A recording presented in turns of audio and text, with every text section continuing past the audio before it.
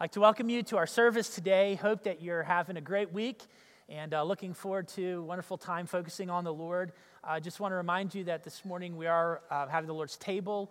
So if you are participating, please make sure that you pick up your elements in the back during the first hymn. And I want to make you aware of a couple of announcements before Pastor Josh opens with our scripture reading. First of all, we have a Sportsman's Banquet on the 10th, and I believe that we are leaving at 3:30. Is that correct, Pastor Josh? I think it's 3:30. So please, if you are planning to go to that and you have your ticket secured and you're going to ride with the van, please let us know. That way we don't leave without you. Also, on the 13th of February is our week that we go to the Baltimore Rescue Mission. We leave at 6:30.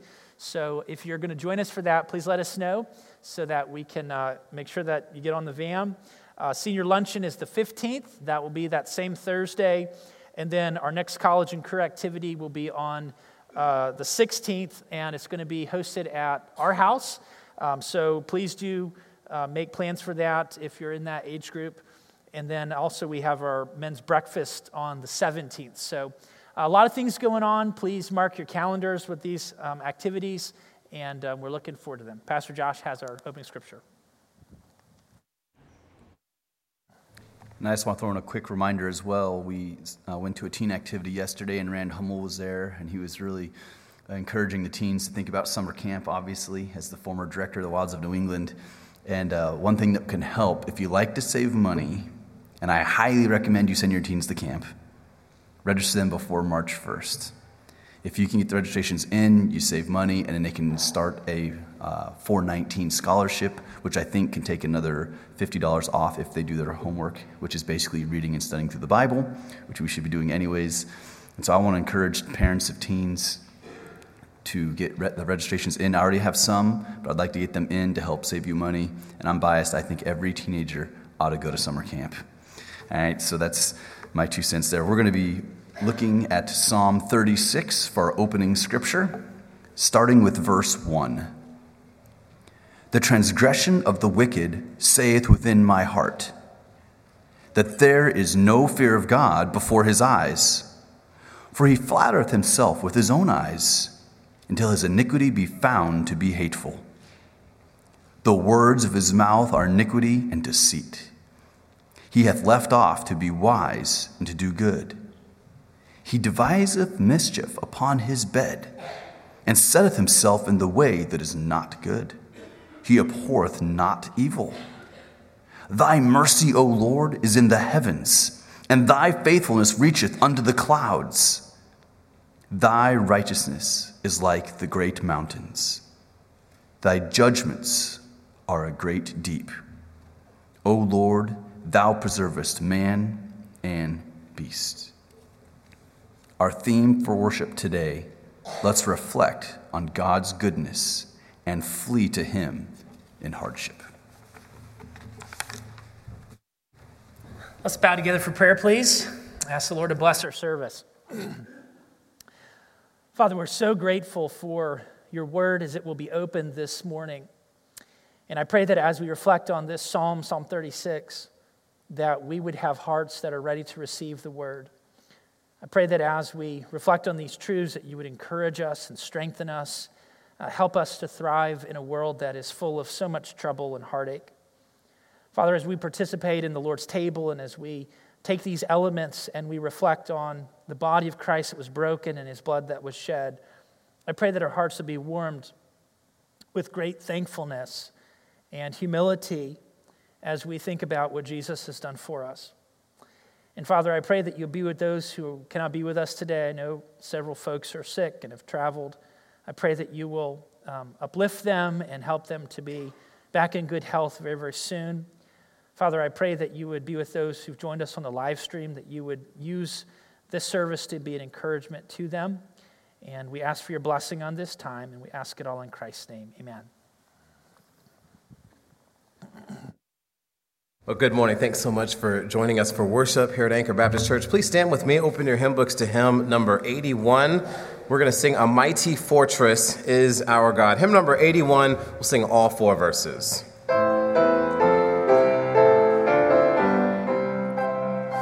A mighty fortress is our God, a bulwark never failing. Our helper, he amid the flood of mortal ills prevailing. For still our ancient foe doth seek to work us woe.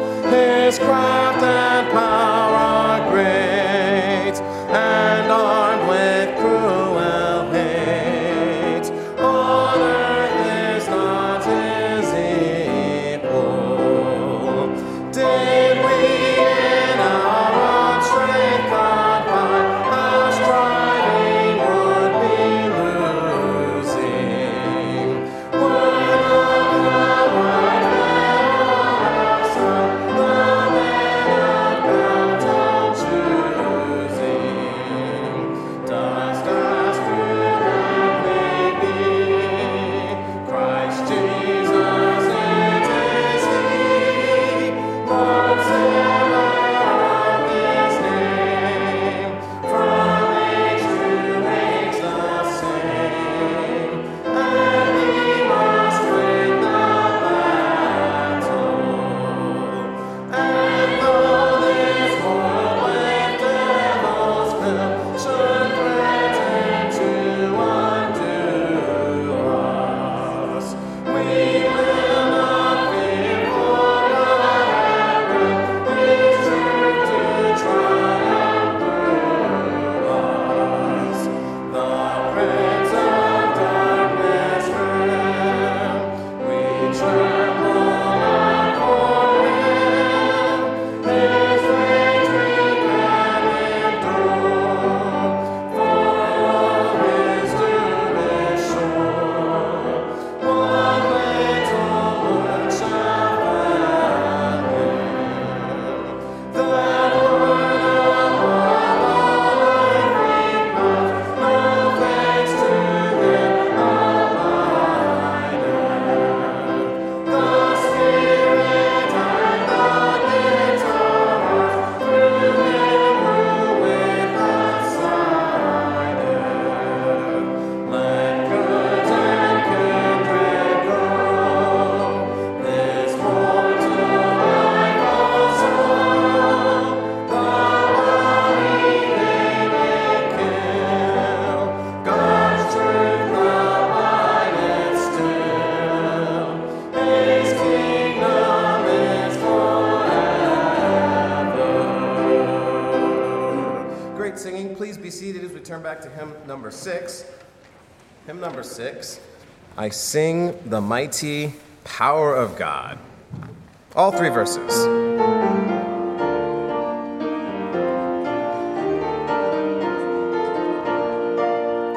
I sing the mighty power of God that made the mountains rise, that spread the flowing seas abroad and built the lofty skies. I sing the wisdom that ordained the sun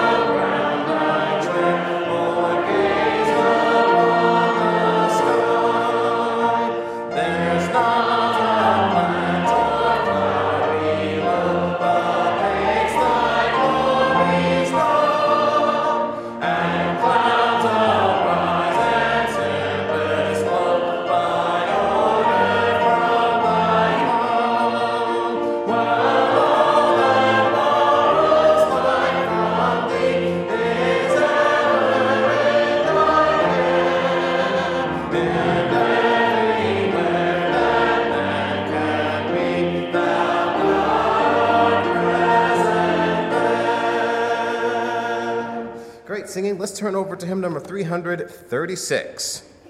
336, My Hope is in the Lord. We'll sing all 4 verses.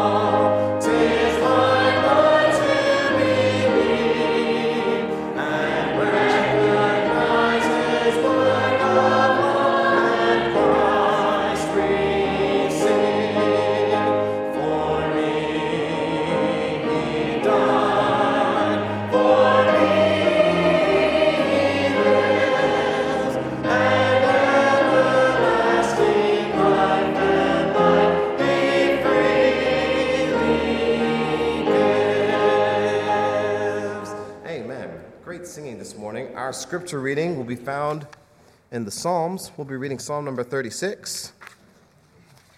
Psalm number 36, we'll be reading verses 7 through 12. Psalm 36, 7 through 12. The scriptures say, "How excellent is thy loving kindness, O God!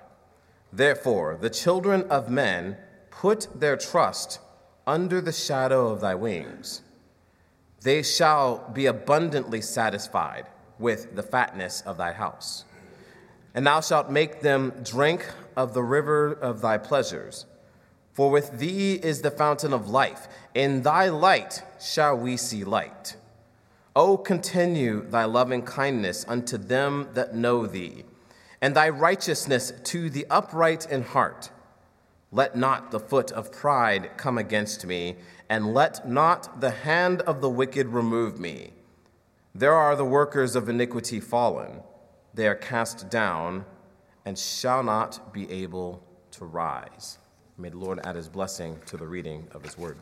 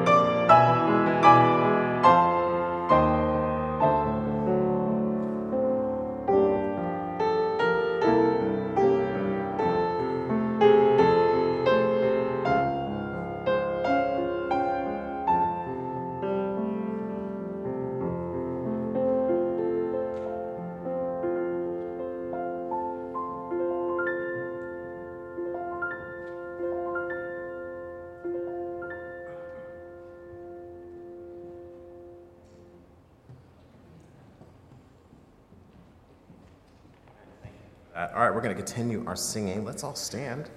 Number 524, we'll sing Saved by the Blood. We'll be singing 3 verses. We'll sing the first verse, and then on that second verse, we'll give you an opportunity to greet one another, and then we'll come back together and sing that last verse together. Saved by the blood of the crucified one.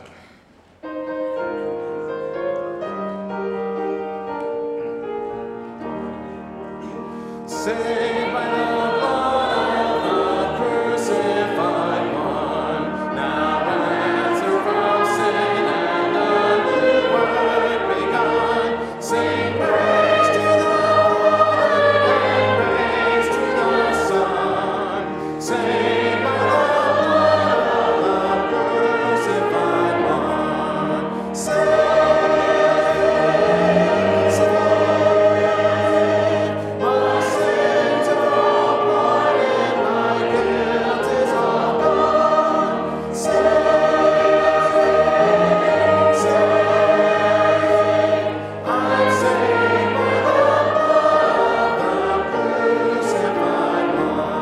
Greet your neighbor.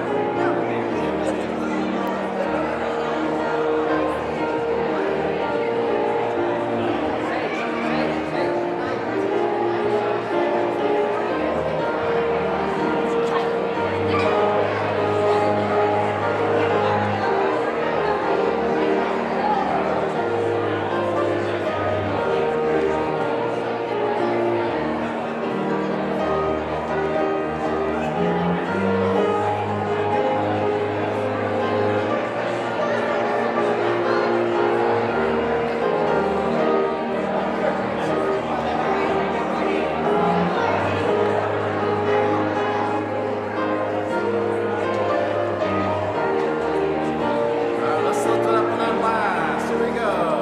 Saved by the blood of the crucified one. All hail to the Father. All hail to the Son. All hail to the Spirit, the great three in one. Saved by the blood of the crucified one. Saved.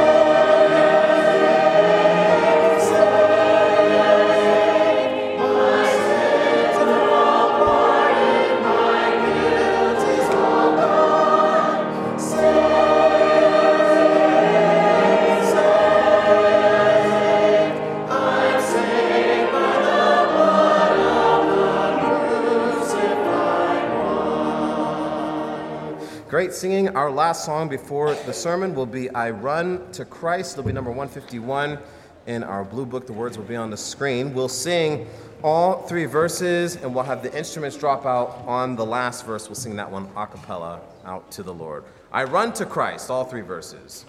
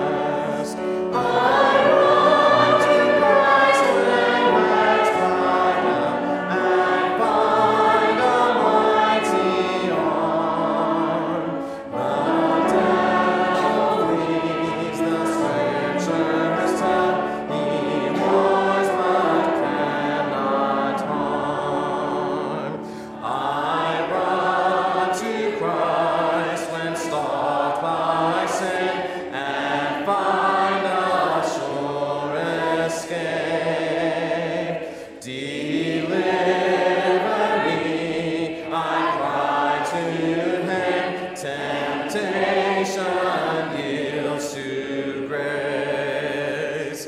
I run to Christ when plagued by shame and find my one defense.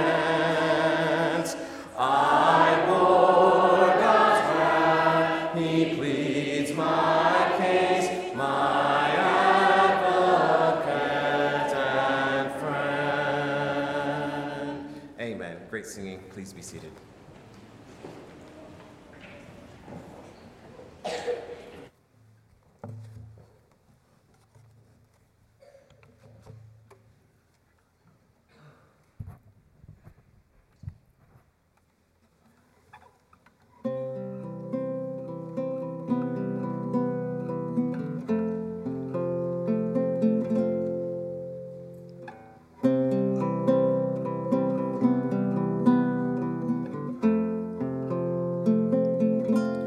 He set aside His beauty, He set aside His majesty to carry all our sorrows, to come and bear our grief. When we like sheep have gone astray,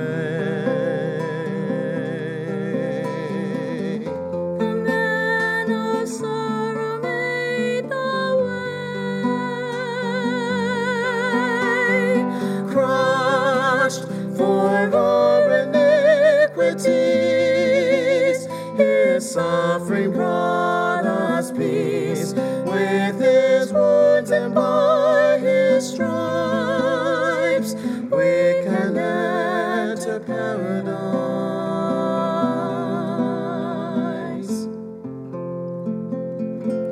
This is the price of mercy. This is the price He paid to win the hearts of all His people. One day we'll be with Him. Because of Him we now are saved. We now are saved. The King of glory made the way, crushed for our iniquities.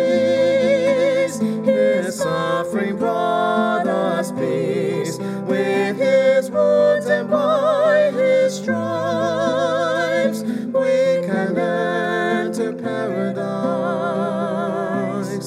Oh, praise the Lamb who has been slain.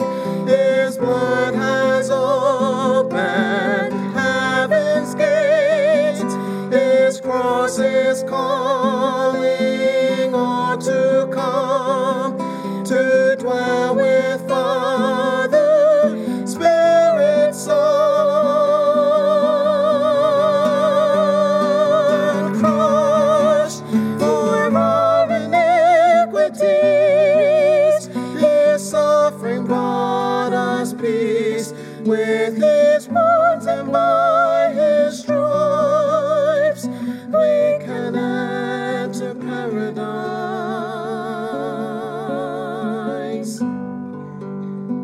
We can enter paradise. We can enter paradise.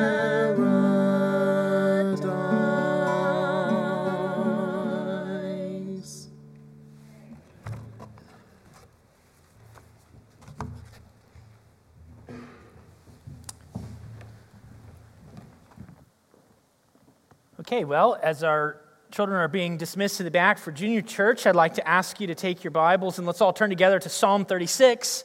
And we are dealing with a text of Scripture that I think will be very, very encouraging and helpful to each of us this morning. I'm going to read the text, we're going to bow together for prayer, and we're going to jump right into it. And then as we work our way through this passage of Scripture, we're going to move our way to the cross and to what Christ has done for us, because that is where our greatest comfort in all of life lies. The fact that our Savior went to the cross, He died, He was buried, and he rose triumphant from the grave. And because of his sacrifice and his righteousness and his resurrection, we stand forgiven and cleansed and declared righteous in Jesus. Psalm 36, this is to the chief musician, a psalm of David, the servant of the Lord. The transgression of the wicked saith within my heart that there is no fear of God before his eyes. For he flattereth himself in his own eyes until his iniquity be found to be hateful. The words of his mouth are iniquity and deceit. He hath left off to be wise and to do good. He deviseth mischief upon his bed. He setteth himself in a way that is not good. He abhorreth not evil. Thy mercy, O Lord, is in the heavens, and thy faithfulness reacheth unto the clouds. Thy righteousness is like the great mountains. Thy judgments are a great deep. O Lord, thou preservest man and beast. How excellent is thy loving kindness, O God. Therefore the children of men put their trust under the shadow of thy wings. They shall be abundantly satisfied with the fatness of thy house. And thou shalt make them drink of the river of thy pleasures. For with thee is the fountain of life. In thy light shall we see light. O continue thy loving kindness unto them that know thee, and thy righteousness to the upright in heart. Let not the foot of pride come against me. Let not the hand of the wicked remove me. There are the workers of iniquity fallen. They are cast down and shall not be able to rise. Please, let's bow together for a word of prayer. Ask the Lord to help us to understand the weight of these truths and how they apply to us as we sit here this morning. Father, thank you for this passage of Scripture, this wonderful psalm that was written by David for the chief musician. And I pray that as we think about the words that we find in this text, that we would understand how precious they are, how instructive they are, and how this is what we desperately need to live in the light of this morning. I pray that we would think about the times that we live in with a biblical worldview, and that as we function in this world that is very broken and troubled, that we would thrive, that we would be a people who experience your richest blessings because we are resting in you. We ask it all in Christ's name. Amen. Passage in front of us is a great text. I guess I could say that about any text in the Bible, right? But what I really love about this text of Scripture is how truly practical it is for us as we sit here today. Think about the fact that this text of Scripture was written many, many thousands of years ago in a culture that is so different than the one that we live in today. It was written in a different language than we speak today. The things that you and I know when it comes to science, he talks about the great deeps and he talks about the great mountains. He didn't know what Mount Everest looked like. He didn't know about the Challenger Deep and that deep portion of the ocean that is so deep that if you took Mount Everest, you put it in the ocean, there'd be another mile to go before you even got to the peak. He didn't know about those things. But as David writes these words, he writes something that is so practical, and it's something that right now we need it. And so as I think about the text in front of us, I'll summarize it this way. Though this world is full of evil, God's people can find stability and protection and rest under the shelter of God's wings. I'll read it again. Though this world is full of evil, God's people can find stability, protection, and rest under the shelter of His wings. And you know, so many of the songs that we've sung this morning, they really point to that very concept. For instance, the first song we sang, "A Mighty Fortress is Our God," he says, "And though this world with devils filled would threaten to undo us, we will not fear, for God has willed His truth to triumph through us." Isn't that an amazing statement? That really is captured in Psalm 36. Or we think about the last song we just sang, "I run to Christ when torn by grief." And it goes on and he talks about how we flee to Christ because this world is full of trouble and difficulty. And the trouble is not just the trouble that's around us, it's the trouble even in our own souls. Well, God wants us to flee to Him. and to find rest in his tender care. And that's what this psalm is all about. So the first thing I want us to do is I want us to kind of think about the times we live in today. And you say, well, I didn't come to church because I want to talk about politics. I didn't come to church because I want to think about what's going on in our culture. But here is the bottom line, simple thing. If you have a phone and you check the news and you get on social media or you watch the news or whatever, your mind is constantly filled with concern about the time we live in. And if you got that phone sitting next to you and it's not on, do not disturb, you're probably getting notifications even right now. Thankfully, I don't have my phone on me, so I don't know about those things. But here's the truth. You and I can't seem to flee from what's going on around us. This is a troubling time. I mean, when you look at the history of our nation and you think about where we are today and where we were, say, 100 years ago, these are really troubling times. Think about where the country was 150 years ago, or maybe 160 years ago. We're not there. We're not in a civil war. But the simple fact is, these are tumultuous times. There's a lot that is constantly grabbing at our minds. Every time that phone buzzes and I look at that notification, I go, oh, that again. I don't even want to think about this. Well, then put the phone away. But it doesn't change the fact that that's the world we live in. And there are 4 responses I think are very natural. One is anger. Anybody ever felt that one this week? You read something on the news, you watched something, you got a little angry? Okay, I see that hand back there. At least somebody here is being honest about that. I felt that a little bit myself. Or how about fear? You go, man, what's the economy going to do in the next 12 months? What's this country going to look like after this next election? How about frustration? Feel like you just want to vent, that hand is going up in the back. You feel this frustration. Anybody feel like rebelling a little bit? Hey, there's nothing unnatural about those responses at all. Anger, fear, frustration, rebellion, that is the most common way that people respond to tumultuous times. But let me give you a couple responses that are very different. Confidence. Anybody felt that one this week? Strengthened resolve. Contentment. Focus. Rest in your heart. You say, Pastor Joel, the only way that I could feel those things is if I could just turn off everything going on around me and I could move out to this faraway place where all I saw was mountains and wilderness, and it's like I forgot what was going on around me. Well, do you realize that not only can the Christian live with confidence and strength and resolve and contentment and focus, that's what God wants us to have. That's the way he wants us to live in this world. It's possible, but the question is how? How do we live in that kind of a way?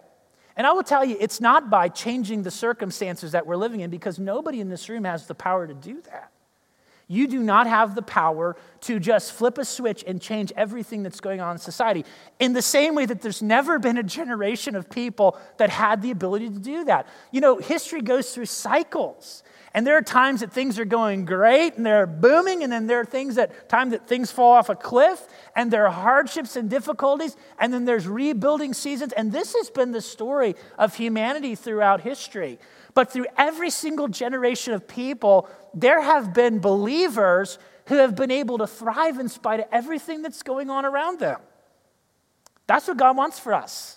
He wants us to live in that kind of a way. So the first thing I want us to notice this morning is that the wicked refuse to consider the implications of God's character. And as David writes these words, he's writing something that is just as true today as it was the day he wrote it. And it was just as true 1,000 years before he wrote it, and it'll be just as true until the day that Jesus comes back. Listen to what he says. The transgression of the wicked saith within my heart. David is reflecting on what he sees in society. And by the way, David was a king.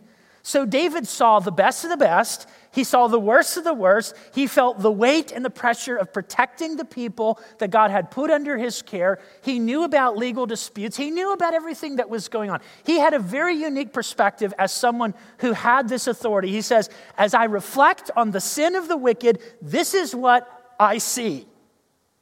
He says there's no fear of God before his eyes. He flatters himself with his own eyes until iniquity is found to be hateful. The words of his mouth are iniquity and deceit. He hath left off to be wise and to do good. He deviseth mischief on his bed. He setteth himself in a way that is not good. He abhorreth not evil. When David looked at the world that he lived in, he said, that's the way people live. And it's true. It's absolutely true. And you can find the evidence of this every single place you look.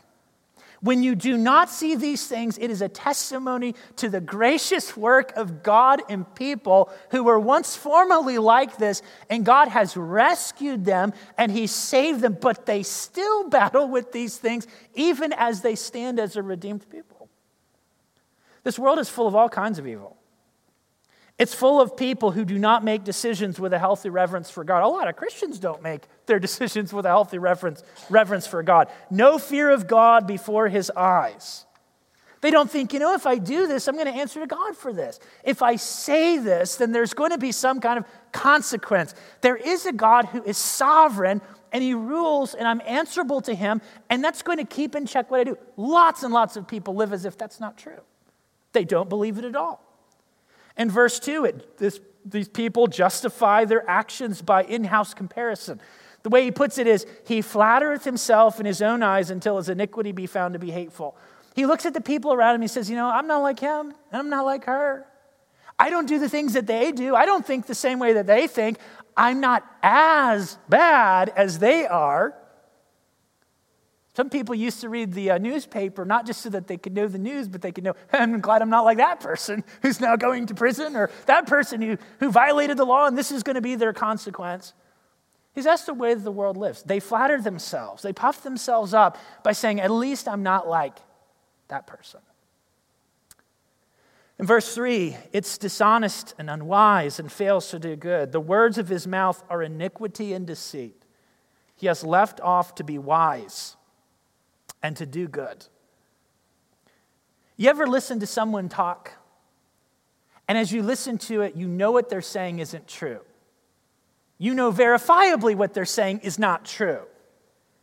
And they can look you in the eye, or they can look that camera in the eye, and they can speak what you know to be a lie, and they can do it without flinching, and they can do it without any sense that maybe they're lying, and you're just like stunned. You're like, how in the world does this person do that? This world is full of people like that. Full of people. From the time they were little kids all the way up to where they are today, they have learned how to be dishonest on every single level. And David looks at this. You know what David's doing? He's lamenting that this is the way the world is. The world continually thinks about evil plans. He deviseth mischief upon his bed. When something's really on your mind, you can't shake it even when you lie down. I'll give this illustration. When I was in high school, I remember I started wrestling in the 11th grade. Maybe I should have started when I was in like the 8th grade or the 7th grade, because 11th grade, you're kind of like, you really get beat up at that stage. And I remember the very first match that I competed in. We went to this school, it was in Alabama, it was in Mobile, Alabama. I'm all excited, it's my first ever match, and I get out there, and I lock up with this guy, and the next thing I know, I'm looking at the lights, because I'm on my back, and I'm bridging back, and I'm doing everything I can for 1 minute and 20 seconds. Let me tell you, that 2-minute period's really a long time to be on your back. Second period. End up on my feet again. Guess what? Same thing. Guess what I was thinking about while I was laying in bed that night? I was thinking about how to not end up in that position later on in the season. And I just thought about all these different things. It was consuming me. Or like, you're playing a game like chess with your kid and they beat you. And you're like trying to figure out how it's not going to happen again. Not that that's ever happened to me. So, there are people that when they lay in bed, all they can think about is evil. Kind of scary to think about, especially if they're going to do something bad to you. David's lamenting. Verse 4, the world is established in evil patterns. Verse 4, he setteth himself in a way that is not good. There's some people that they are slaves to passion. And they get up every day and they do the same thing, and they wish they didn't do it. And if you told them, is this good or bad? They say, it's bad. And if you ask them, do you think you should stop doing it? They say, absolutely, I should. And they keep doing it. Why is that? Because they set themselves in a way that's not good. David looks at this and he laments. And then it relishes evil when it should hate it. In verse 4, it says, he abhorreth not evil. In fact, in Romans chapter 1, it talks about people who not only do these things, but have pleasure in them. Literally, they celebrate what God says is evil. Now, why does David take the time to say these things? It's because it's bothering him. It's what he's looking at. He looks at this and he says, this is the world I live in. And you and I do the same thing, don't we? We do the same thing. And the question is, well, how does God deal with this? Well, one of the things that I'll mention is that God chooses to preserve us through these evils rather than to insulate us from them. If God wanted to, when you got saved, he could have just plucked you out of the world. Said, it's time to go to heaven. That's not what he did. He leaves us in the world because he wants us to be salt and light in this decaying world. This world that is full of darkness. He wants us to function in a way that draws people to himself and establishes a testimony to what God is like. He leaves us here. In John 17, verse 14, Jesus says this, I've given them thy word, and the world hath hated them, because they're not of the world, even as I am not of the world. I pray not that thou shouldest take them out of the world. And right there, you and I would be saying, why not?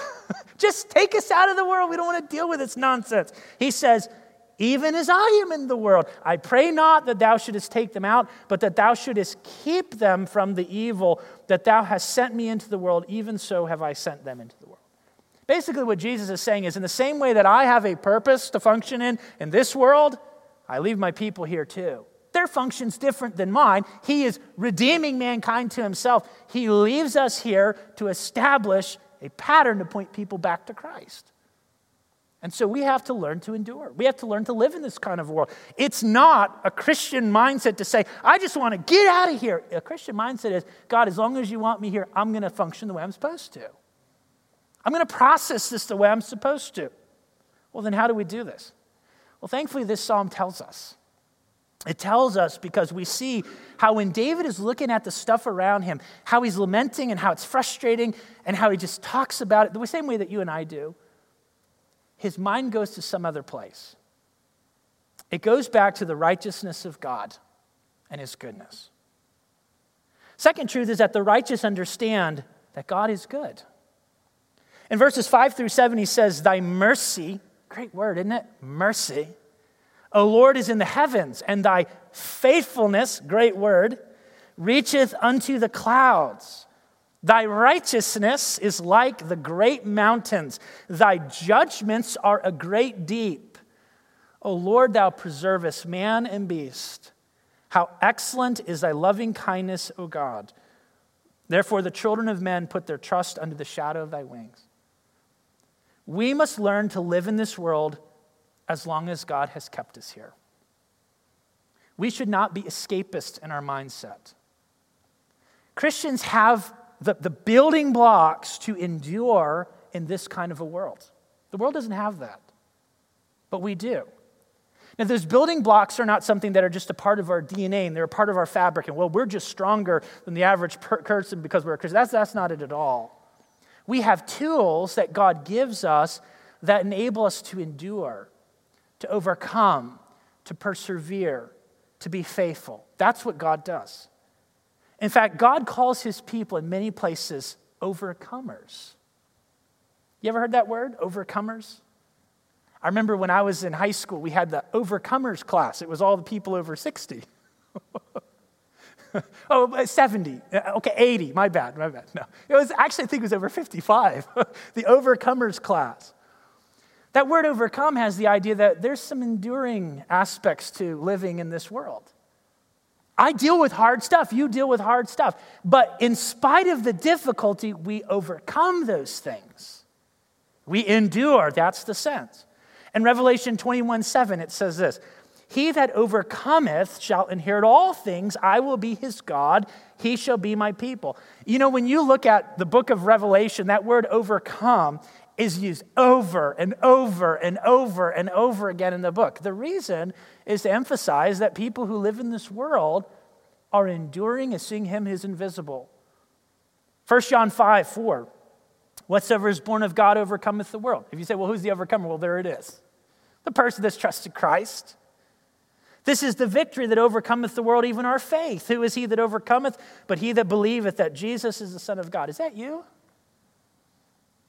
Well, then you're an overcomer. You say, well, I don't feel like it. Well, positionally you are. You should live like it's true. God's given you all the tools that you need to endure and overcome. How do we do this?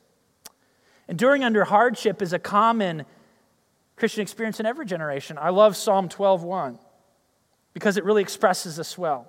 Help, Lord, for the godly man ceaseth.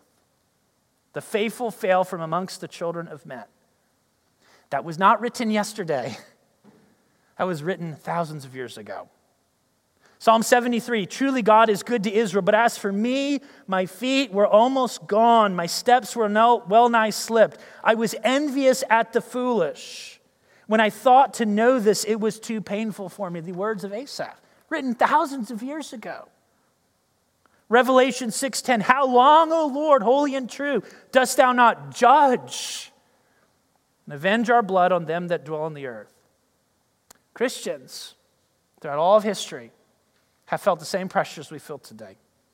Circumstances were different, but on the basic level, on the principle level, no different. And so this is how David endured. He reminded himself about God. And notice what he reminded himself about God. The first thing is that he's full of mercy. Now, that word mercy has the idea that when I look at somebody who's in a really bad position, rather than me going, I bet they deserve to be there, which might be true about a lot of us, okay? Instead, I look at them and I go, man, I hate to see you in that position. My heart's moved with compassion towards them in their lowly estate. That's the idea. So when God looks at people who are struggling, like you and I sometimes are, his heart is full of mercy, compassion. He says, thy mercy, O Lord, is in the heavens. In verse 5, he says that he is faithful. He says that thy faithfulness reacheth unto the clouds. I love that word faithful because it has the idea that somebody has made a commitment and they have the character to make sure that they follow through with the commitment. Does that make sense? Yeah, I'll be over to your house at such and such a time and I'll do this, and then you don't see them. You're like, what's going on? I thought we were going to get together. I thought you said you were going to cut my grass. I thought you said you were going to sweep my lawn or sweep my driveway for me when all the snow came. Well, you know, things came up, I didn't have time, blah, blah, blah. Faithfulness is, yeah, I'll be there at 5. Look at that, 5 o'clock, I'm right there, working and getting it done. God's faithful. He has committed himself through the promises that he makes. And the most basic of those promises is that he saves us. He saves us because of what Christ has done for us. And so he says, your faithfulness reaches unto the clouds. You walk out on a really, really sunny day. Don't look at the sun, turn your back to the sun, look up into the sky, and the clouds just keep going, and they keep going, and they keep going. He said, God's faithfulness is like that. There's no end to it. He says he is righteous, verse 6. He says, thy righteousness is like the great mountains. Now, I don't know about you, but usually when I think about Israel, I think about desert everywhere. It's because I've never been there. But if you go to the northern parts of Israel, and you look up to the north, guess what you see? You see these massive mountains. Mount Hermon. Snow-capped right now, nonetheless. Full of snow. And so David's thinking in those terms. I look at these majestic mountains. I say, God's righteousness is like that. He makes deep judgments. Verse 6, he says, thy judgments are a great deep. I mentioned this earlier. You go out into the ocean, you look out across the expanse of the ocean. Do you realize that the average depth of the ocean, I ask a kid here, what is it? 12,000 feet. The average depth of the ocean, 12,000 feet.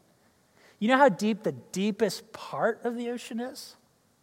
It's over 35,000 feet. Like when you get up in your airplane and you're flying, 35,000 feet's like that cruising level, right? Something like that. So if you took Mount Everest, you put it down in that lowest part of the ocean, you'd have another mile to go. What is David communicating? He's saying, God, the judgments that you make, they're so deep, I can never fully get to the bottom of them. That's what he's saying. In verse 6, it says that he preserves his creation. Thou preservest man and beast. So this God who is merciful and is faithful and he is righteous and his judgments are beyond my full comprehension, he preserves people. Like he preserves people in the midst of all kinds of challenges and difficulties. In verse 7, he says, how excellent is thy loving kindness. And that word loving kindness has a covenantal aspect to it. The idea is that God has committed himself and he deeply loves us and he is kind to us and he cares for us and he brings us to himself because there is a relationship. So when David is troubled, he doesn't stick his head in the sand and say, all that stuff that I was thinking about before, it's not there anymore. He says, it's there, but there's something else I'm going to focus my attention on. You know what that is? That's the God that I serve. That's the God who upholds me. It's the God who preserves me. It's the God who strengthens me. It's the God who made me. And so truth number 3, the righteous flee to him in trouble. And the reason is because they know him. You know, a lot of people run from God in time of trouble. And the reason is because their view of God is that somehow he is a cruel dictator who wants to wreck their lives. That's not what we find in the Bible. We kind of get like Jonah. He says, go to Nineveh. Like, where's Tarshish again? I'm going that way.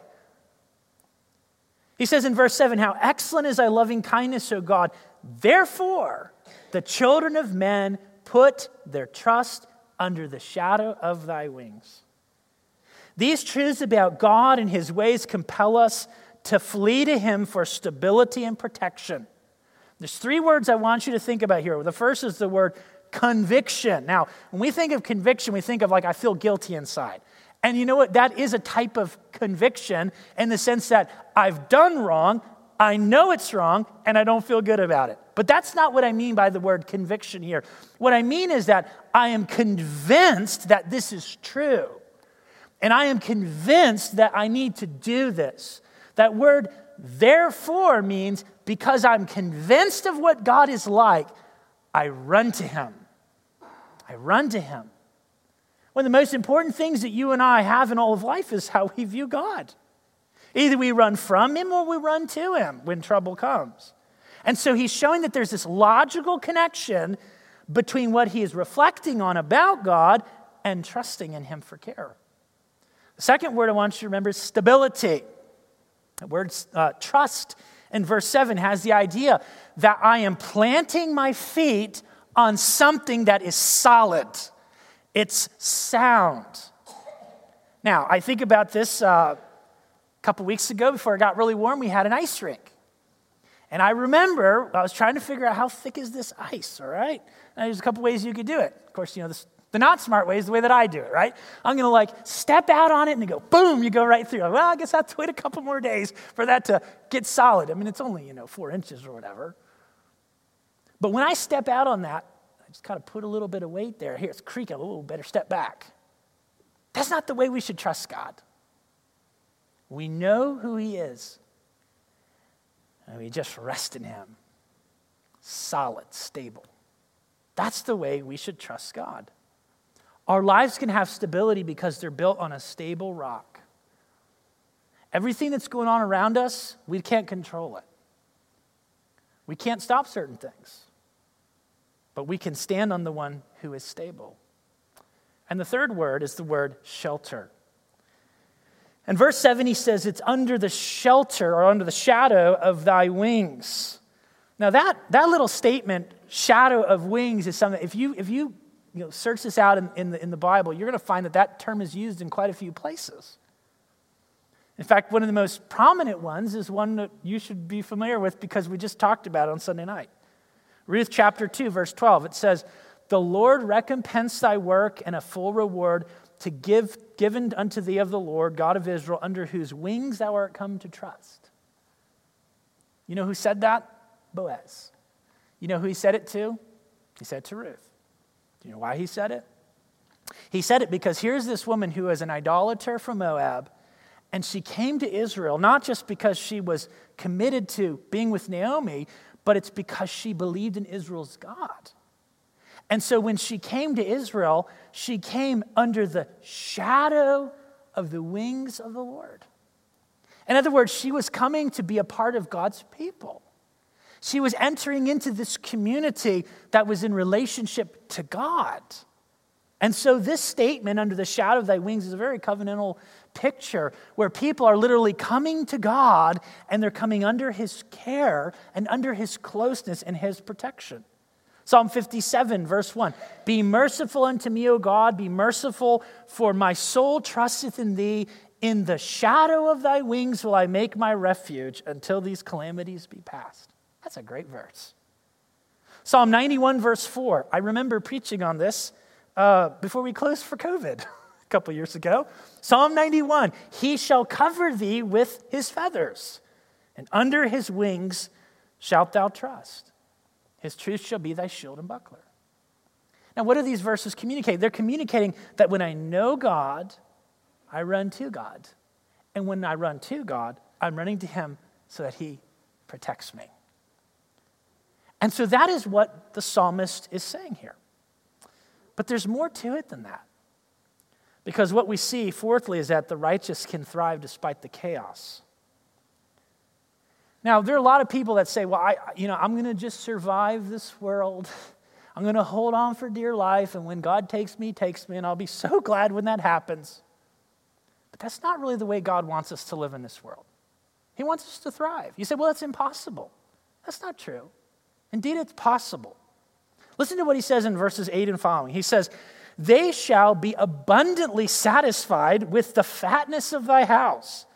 Thou shalt make them drink of the rivers of thy pleasure. With thee is the fountain of life. In thy light shall we see light.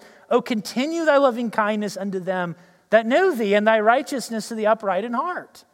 Let not the foot of pride come against me, and let not the hand of the wicked remove me. There are the workers of iniquity fallen.